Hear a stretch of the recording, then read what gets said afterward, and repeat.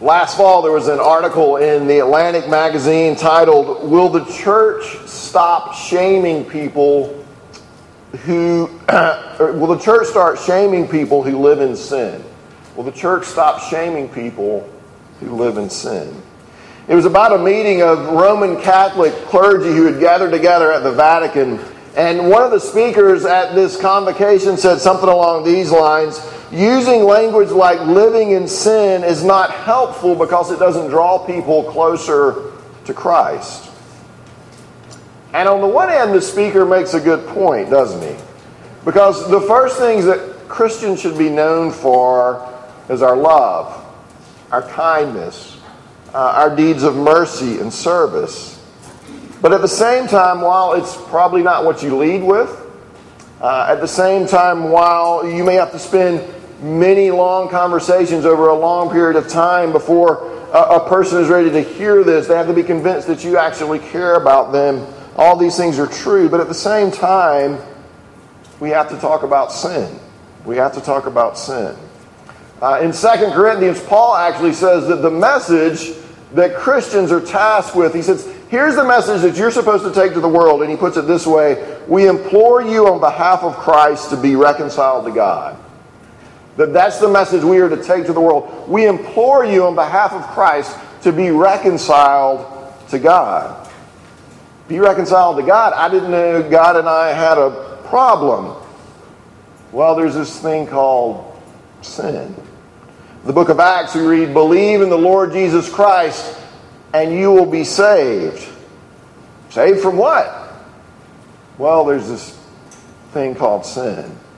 John 3:16, for God so loved the world that whosoever believed in him, so loved the world that he gave his only begotten Son, that whosoever believed in him would not perish, but have eternal life. Will not perish. Why should I perish? Well, there's this thing called sin. See, the reason that you need Jesus, the reason that I need Jesus, is because of our sin. And while it's certainly not the job of the church to grab a big repent sign and run around beating people over the head with that, a right understanding of sin and a right understanding of Jesus' love for sinners should cause me to see my need for Jesus and to draw close to Jesus, not push away from him. And so we're going to use this text from Samuel this morning basically to see two things: to see the reality of sin, and then ask the question, is there any hope for sinners? And that's it. The reality of sin, and is there any hope for sinners in this? So 1 Samuel chapter 2, verse 11. This is God's word. Then Elkanah went home to Ramah, and the boy was ministering to the Lord in the presence of Eli the priest. Now the sons of Eli were worthless men. They did not know the Lord. The custom of the priest with the people was that when any man offered sacrifice, the priest's servant would come while the meat was boiling with a three-pronged fork in his hand, and he would thrust it into the pan or kettle or cauldron or pot. All that the fork brought up, the priest would take for himself. That is what they did at Shiloh to all the Israelites who came there. Moreover, before the fat was burned, the priest's servant would come and say to the man who was sacrificing, give meat for the priest to roast, for he will not accept boiled meat from you, but only raw. And if the man said to him, let them burn the fat first, and then take as much as you wish, he would say, no, you must give it now, and if not, I will take it by force. Thus the sin of the young men was very great in the sight of the Lord, for the men treated the offering of the Lord with contempt. Samuel was ministering before the Lord, a boy clothed with a linen ephod. And his mother used to make for him a little robe and take it to him each year when she went up with her husband to offer the yearly sacrifice. Then Eli would bless Elkanah and his wife and say, may the Lord give you children by this woman, for the petition she asked of the Lord. So then they would return to their home. Indeed, the Lord visited Hannah, and she conceived and bore 3 sons and 2 daughters. And the boy Samuel grew in the presence of the Lord. Now Eli was very old, and he kept hearing all that his sons were doing to all Israel. and how they lay with the women who were serving at the entrance to the tent of meeting. And he said to them, "Why do you do such things? For I hear of your evil dealings from all these people. No, my sons, it is no good report that I hear the people of the Lord spreading abroad. If someone sins against a man, God will mediate for him. But if someone sins against the Lord, who can intercede for him?" But they would not listen to the voice of their father, for it was the will of the Lord to put them to death. Now the boy Samuel continued to grow, both in stature and in favor with the Lord and also with man. And there came a man of God to Eli and said to him, "Thus says the Lord, did I indeed reveal myself to the house of your father when they were in Egypt, subject to the house of Pharaoh? Did I choose him out of all the tribes of Israel to be my priest, to go up to my altar, to burn incense, to wear an ephod before me? I gave to the house of your father all my offerings by fire from the people of Israel. Why then do you scorn my sacrifices and my offerings that I commanded for my dwelling, and honor your sons above me by fattening yourselves on the choicest parts of every offering of my people Israel? Therefore the Lord, the God of Israel, declares, I promised that your house and the house of your father should go in and out before me forever. But now the Lord declares, far be it from me. For those who honor me I will honor, and those who despise me will be lightly esteemed. Behold, the days are coming when I will cut off your strength and the strength of your father's house, so that there will not be an old man in your house. Then in distress you will look with envious eyes on all the prosperity that shall be bestowed on Israel, and there shall not be an old man in your house forever. The only one of you whom I shall not cut off from my altar shall be spared to weep his eyes out, to grieve his heart. And all the descendants of your house shall die by the sword of men. And this that shall come upon your two sons, Hophni and Phinehas, shall be the sign to you. Both of them shall die on the same day. And I will raise up for myself a faithful priest. He shall do according to what is in my heart and in my mind. And I will build him a sure house, and he shall go in and out before me, my anointed forever. And everyone who is left in your house shall come to implore him for a piece of silver or a loaf of bread, and shall say, please put me in one of the priest's places, that I may eat a morsel of bread. Would you pray with me? Father, help us as we approach your scriptures today. Everything in your word is not always equally clear, but I pray that you would make the parts that are vital for us to understand clear to us this morning, so that we might see Jesus and our need of him. We ask it in Christ's name. Amen.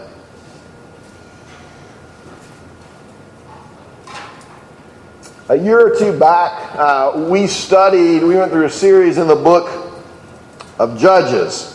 Judges chronologically comes just prior to the book of Samuel. And when we studied the book of Judges, we called Judges the Breaking Bad of the Bible, because of how horrific the book of Judges is and how everything in that book seems to spiral out of control. Some of you who have watched Breaking Bad or have tried to watch it have gotten hung up on the first two episodes. And I hear this is a common refrain. You get hung up on the first two episodes because there's something that happens in the first two episodes that's so horrific and gory, and it involves a bathtub and acid and dead bodies and eating through the floors. And anyway, it's very gruesome, and people get hung up on those first two episodes and say, I don't really think I want to watch any more of this. And that's very common. In the book of Judges, those episodes that are so horrific that leave you going, I don't know about this book, they don't happen at the very beginning of the book. They happen in the last 3 chapters of the book of Judges. Because in the last 3 chapters of the book of Judges, among other things, a man's concubine, which is kind of like a slave who is also a wife, is gang raped, and then she's killed. And then when the man discovers her in the morning, he cuts her body into 12 pieces, and he mails those to the 12 tribes of Israel to say, hey, we need to get revenge on the people who have done this. And then at the very end of the book of Judges, it ends by saying this: in those days there was no king in Israel, and everybody did what was right in his own eyes. And that's it. That's the end of the book. And if I had recommended to you, if I had said to you, hey, you should go watch Judges on Netflix, and you watched it to the end, you would have gotten to the end and say, Justin, why in the world did you tell me to watch that? There are no redeeming qualities. It's incredibly gory. And then at the end, there's nothing good happens. Everybody does what's right in their own eyes, and everybody's rejected God. I feel like I've just wasted my life watching this. But then season 2 rolls around. And season 2 is 1 Samuel, which we started on last week. And after the end of the book of Judges, Samuel starts on this incredibly high note. Because in Samuel, you have a barren woman who pleads with the Lord for a son. And the Lord hears her request and gives her a son, who is the boy Samuel. But then chapter 2 hits. And it feels like we're back in that death spiral of Judges again. Because in chapter 2 we see not only is the whole nation of Israel corrupt, the church itself within Israel is corrupt. We learn of a priest and his 2 sons who are also priests, Eli and his 2 sons, Hophni and Phinehas. And we learn, as we read this morning, that Hophni and Phinehas were worthless men. And the literal translation there is they were sons of wickedness. So this corruption is spread to the church. What is it that Hophni and Phinehas have done that is so bad here? What were they doing that's so bad? Well, when the people of Israel, they brought many types of offerings. Well, one of the types of offerings they brought was a peace offering. And the priests were entitled to a portion of that offering for themselves. And they would take the breast and one of the thighs for themselves. And the worshiping family would then take the rest of that offering, after it had been boiled or whatever they did with it there, they would take the rest of that particular offering and they would eat it for themselves, kind of to celebrate the conclusion of what had been done, the religious ceremony. The best way to think about this is probably it's a post-sacrificial meal. And Hophni and Phinehas are sitting there serving up to grab some extra meat. All right? So think about, like, if we had a church potluck and I sent Jack and Will to grab all of your KFC from you. All right? We passed it out and they're like, I want more of your fried chicken. All right? That's a little, I don't know what the right word is.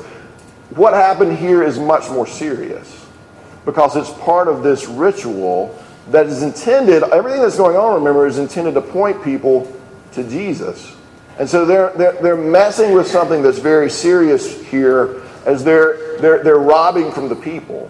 But they're also robbing God, the text goes on to say, because the fat portion was meant to be offered to God. It was meant to be burned in honor of God. But the priests were actually coming and they were taking that portion for themselves. And if the offer of the sacrifice said, hey, we're not really supposed to do that, that's supposed to be burned in honor of God, then the priest would say, I'm going to knock you upside the head if you don't give me that fat portion. They were like, all right, man. And so they compounded here what they were doing. And the whole thing sounds a little, I mean, let's be honest, it sounds a little bit bizarre and comical to us, kind of like a Priest Gone Wild reality show or something. And you're just like, this seems so strange, but it was deadly serious because they were robbing the families of this food that was meant for them to eat as they celebrated the atonement for their sins. And they were robbing God by taking something that was meant to be sacrificed in honor of Him. And so, verse 17, you see how serious this is. Thus the sin of the young men was very great in the sight of the Lord, for the men treated the offering of the Lord with contempt. Then the text goes on though to tell us there's even more. In verse 22, says that these sons, Hophni and Phinehas, were actually having sex with the women who worked here at the worship center. And so just the whole thing is just this awful scene. That's the world that Samuel was born into. That's the world that Samuel was born into. The nation is corrupt. The church is corrupt. And everyone does what's right in their own eyes. Sometimes we feel like we can relate to that, don't we? We live in a nation where cash is king, where for many years a person could be enslaved or mistreated simply for the color of their skin, where police officers are shot today simply for being police officers, where violence is common. where we don't want to force religion on anybody else, so we force the religion of secularism on everybody, where 40 to 50 million unborn children have been sacrificed and disposed of on the altar of convenience because having a child might make our lives more difficult. That's the nation that we live in. So we can relate to some degree to living in a place where everyone does what is right in their own eyes. But we can relate to problems in the church too. From prosperity gospel teachers who fleece their congregations while they live in luxury, to deacons stealing from the offering, to pastors having affairs, to pedophile priests. And so the church looks at the nation and says, man, you're messed up. This nation's going to hell in a handbasket. And the nation looks at the church and says, you guys are a bunch of hypocrites. Religion is the real problem. And so we're left to ask, is the problem out there where people have no religion? Or is the problem in here where we supposedly force people to suppress natural desires that eventually are going to come out anyway? Where's the real problem? Where's the real problem? The Bible's answer is that the problem for those inside of the church and those outside of the church is actually in here. It's in my heart. It's in your heart. Jesus in Matthew 15 says this, for out of the heart come evil thoughts, murder, adultery, sexual immorality, theft, false witness, slander. These are what defile a person, these things that come out of our hearts. So sinful actions outside of the church, sinful actions inside of the church, sinful actions in my life, sinful actions in your life, they all flow out of our sinful heart. But in our continual quest to craft identities for ourselves as intelligent people, successful people, put together people, good people, any talk about sin is threatening to that identity I'm creating for myself. I don't want to hear about that. That's not who I'm trying to be. And even if I'm willing to confess sin generally, as we did together in the confession earlier, I have a hard time hearing about my specific sins. Dan Doriani, in the book that our men's group is reading together, said, no one seems to be guilty of anything anymore. People have guilt feelings, but no guilt. Everyone is a victim, but no one is a victimizer. Rarely does anyone do anything that they admit to be wrong. And even if we admit to doing something wrong, then it's kind of immediately followed by, well, that's just an aberration. That's not who I really am. If you really knew me, that's not really consistent with my character. In the television series Bloodline, there's a subtitle to that title, and it says, we're not bad people, but we did a bad thing. We're not bad people, but we did a bad thing. And then one of the characters in the show tries to show you why it is they did what they did and ask you, wouldn't you have done the same thing if you had been in our shoes? Would you have done anything differently? The scriptures say the reason we do bad things is because it's consistent with who we are. It's consistent with our sinful hearts. The movie several years ago, Bruce Almighty, Jim Carrey meets God, who's played by Morgan Freeman. And Morgan Freeman, God points Jim Carrey to a small filing cabinet. And he says, there's a file in there with everything that you've ever done in your life. And in the movie, it's this very tiny filing cabinet, and Jim Carrey kind of towers over it. It's like, well, there's not that much in it.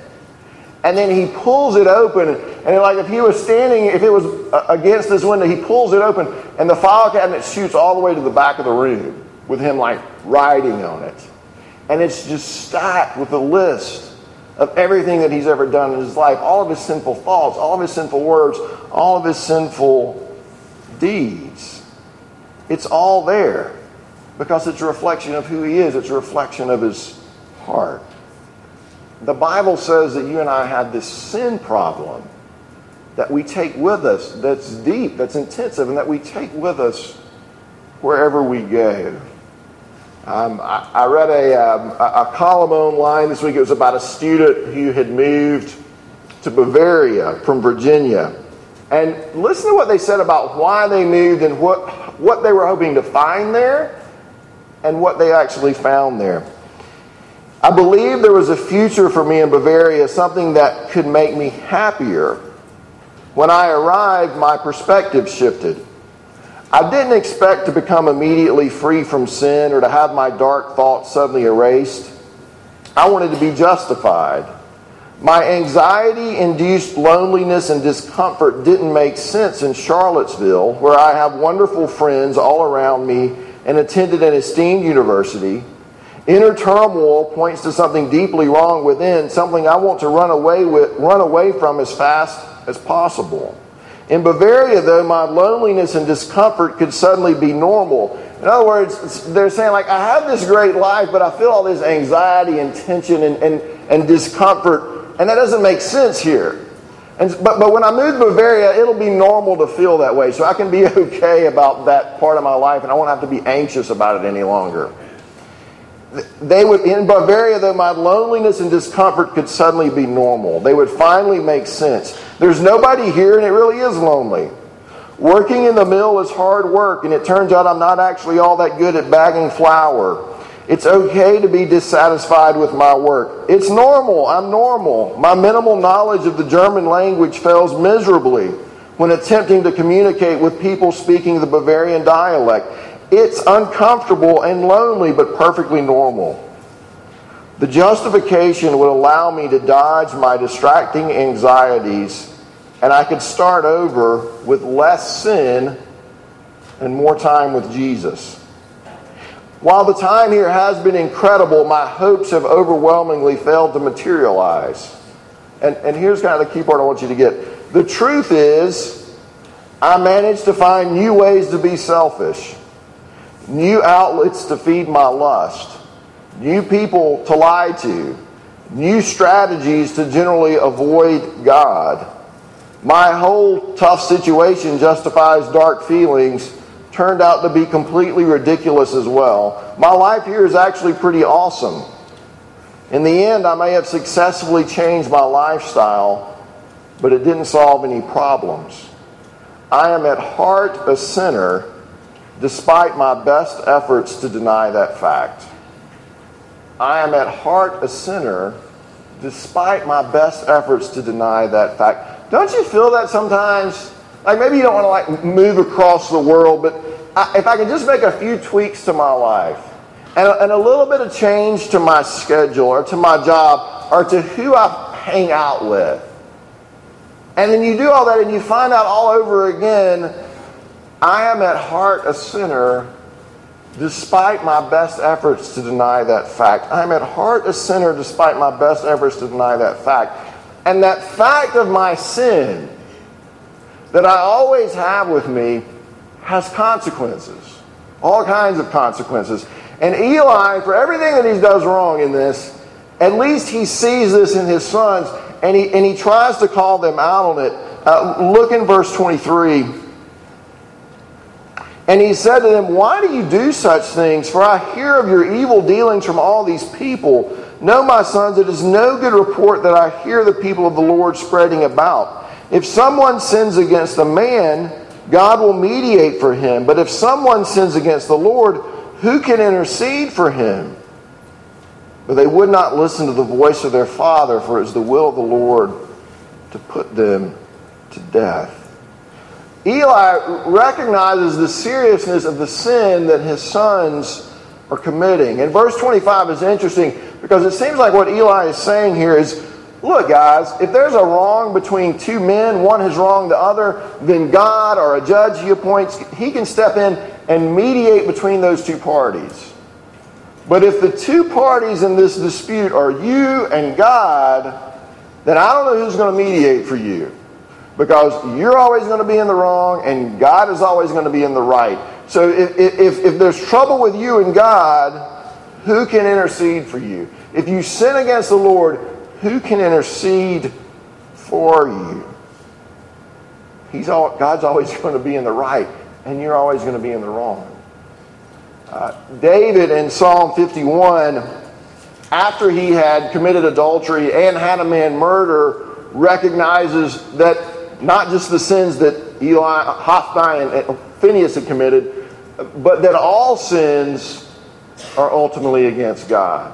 Listen to what he says when he's confessing his sin. He says to God, against you, and you only have I sinned and done what is evil in your sight, so that you may be justified in your words and blameless in your judgments. David says, God, your judgment against my sin is just. Yes, I acknowledge that my sin has consequences. My sin has consequences that are determined by you. In the very beginning of the movie True Grit, Maddie Ross is this 14-year-old young lady who's going off to avenge the death of her father at the hands of a man named Tom Cheney. Her father had hired Tom Cheney to do some work. He had paid him, and then Tom Cheney took the money, and he got drunk, and he gambled it all away, and he lost all of the money he had just made. And he got the idea that he was being cheated, so he went to get his gun to come back and start killing people. And Maddie's dad tried to step in and intervene, and Tom Cheney killed her father and robbed him and fled. And nobody went after him. And Maddie says in the opening scene of the movie, no doubt Cheney fancied himself scot-free, but he was wrong. You must pay for everything in this world, one way and another. Isn't that a picture of us fleeing from the scene of the crime like Adam and Eve and then trying to find a way to cover ourselves thinking that we're going to get off scot-free? But in the words of Maddie Ross, you pay for everything in this world, one way and another. In the words of the Apostle Paul, the wages of sin is death. And so Eli's question still kind of hangs over us there. If we've sinned against God, and we've all sinned against God, who can intercede for us? Who can intercede for us? Is there any hope for us? Is there any hope for us here in episode 2 of Samuel? A couple of television shows I've enjoyed recently use flash forwards to hint at what's coming, to kind of give you a taste of what's coming down the road. And I think that's what is happening here in 2 Samuel. Because throughout this account, throughout all of this darkness that's happening, we have these flash forwards. And let me read some of them to you. Look in verse 11. And the boy was ministering, this is Samuel, and the boy was ministering to the Lord in the presence of Eli the priest. And then verse 18, Samuel was ministering before the Lord, a boy clothed with a linen ephod. Verse 21, indeed the Lord visited Hannah, and she conceived and bore 3 sons and 2 daughters, and the boy Samuel grew in the presence of the Lord. Verse 26, now the boy Samuel continued to grow both in stature and in favor with the Lord and also with men. And then chapter 3, which was not printed, but verse 1 says, now the young man Samuel was ministering to the Lord under Eli. Now, anytime I've read the book of Samuel, I always picture Samuel, especially when he gets older, as like Obi-Wan Kenobi. Like that's my mental image when I think of Samuel in the Bible, is Obi-Wan Kenobi. So picture chapter 2 as a chapter where the dark side has just taken over everything. It's corrupted everything. All right, and Darth Vader is winning the day. And then like everything's going bad. And then you have this flash forward. And there's young Obi-Wan. There's young Samuel ministering before the Lord. And then bad. And there's young Samuel again ministering before the Lord. growing in favor of God and man. And there's this hope that we're flashing forward to. There's a young Jedi in training in Samuel. And so we see in this that God is at work, even in the darkest hour, raising up Samuel to be his prophet. Someone who's going to speak the word of God in the midst of the darkness to his people. And we're going to talk more about that next week in chapter 3. Because there's another flash forward in this that I want us to think about today. Look in verse 35 again. And I will raise up for myself a faithful priest, who shall do according to what is in my heart and in my mind. And I will build him a sure house, and he will go in and out before my anointed forever. Now, I want you to picture this one as two flash forwards. This one verse is two flash forwards. There's a short-term flash forward to a guy named Zadok, who God would raise up to be a good and decent priest in the house of Israel. And this happens in the very near future. But then there's a flash forward that's a little more grainy. It's a little harder to see. But it's flashing forward to many years down the road to another priest, a better priest, a priest who really will be faithful and serve God faithfully. It's a priest we read about in our confession of faith this morning. How does Christ execute the office of a priest? Christ executes the office of a priest in his once offering up himself a sacrifice to satisfy divine justice and reconcile us to God, and in making continual intercession for us. Hebrews chapter 7, Hebrews talks about this priestly work of Christ, and referring to Jesus says, such a high priest truly meets our need, one who is holy, blameless, pure, set apart for sinners, exalted above the heavens. Unlike the other high priest, he does not need to offer sacrifices day after day, first for his own sins and then for the sins of his people. He sacrificed for their sins once for all when he offered himself. And so Eli's question is answered in Jesus Christ. Is there someone, if someone sins against the Lord, as we all have, who will intercede for him? Paul answers this in 1 Timothy 2, verse 5. He says, Eli, he says to us, there is one God and one mediator between God and man, the man Jesus Christ.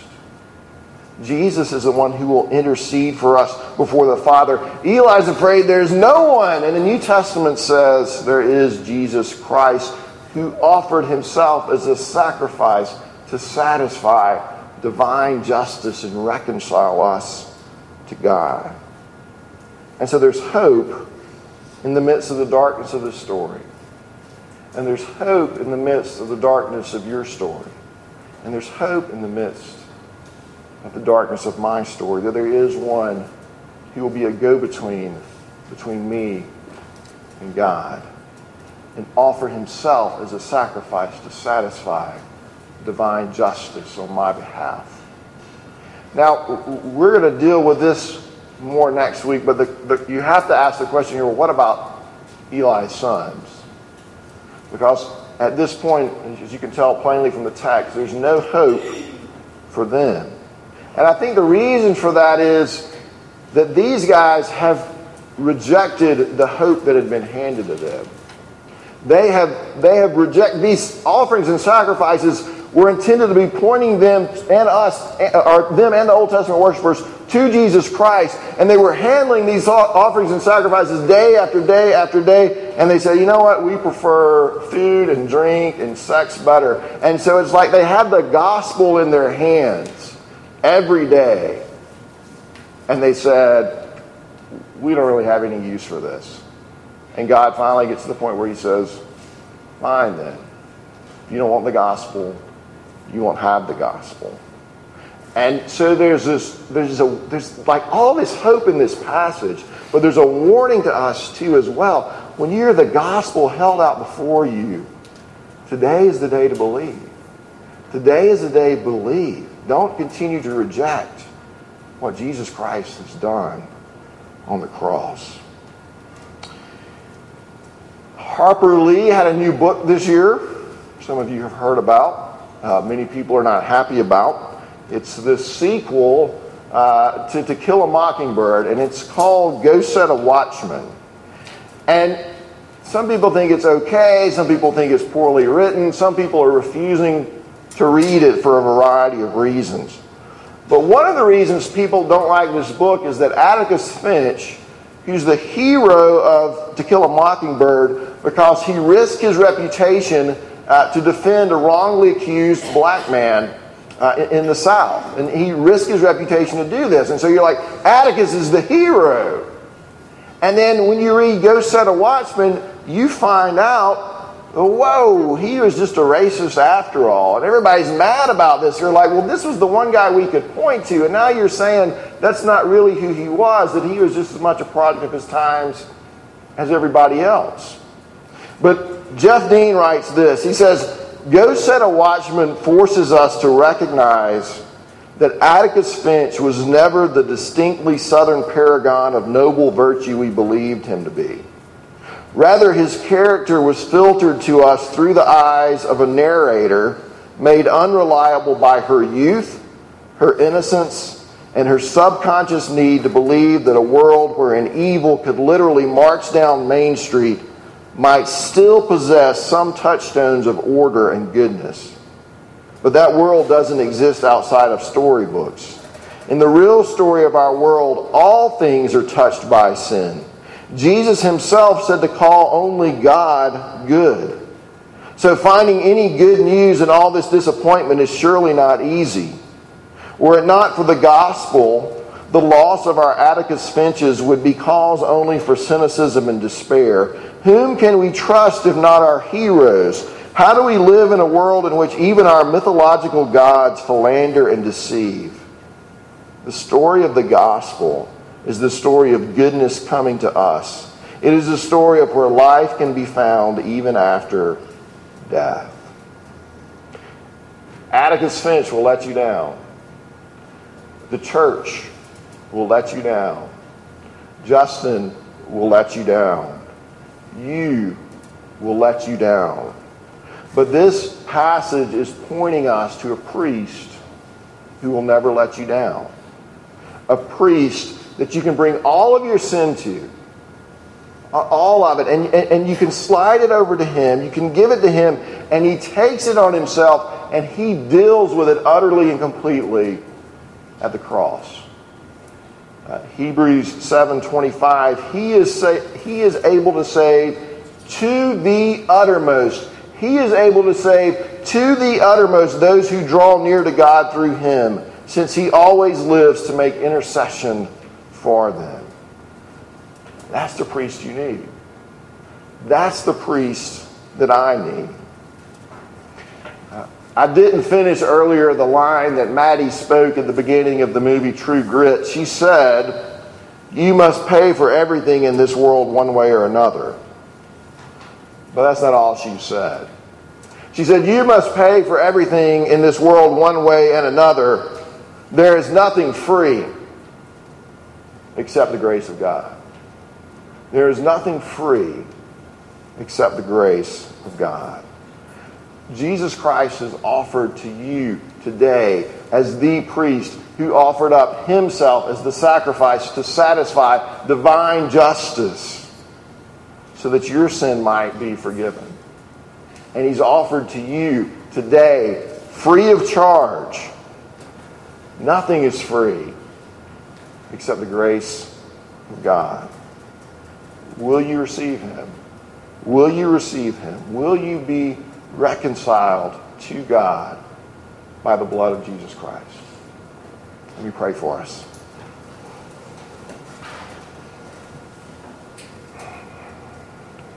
Father, I pray that you would work through what has been proclaimed today. that you would give us eyes to see and ears to hear, and change our hearts so that we believe that in the midst of the darkness there is good news and the cross of Jesus Christ for us. Father, I pray that we would be those not who reject this gospel, but those who receive it freely and gladly. We ask all this in Jesus' name. Amen.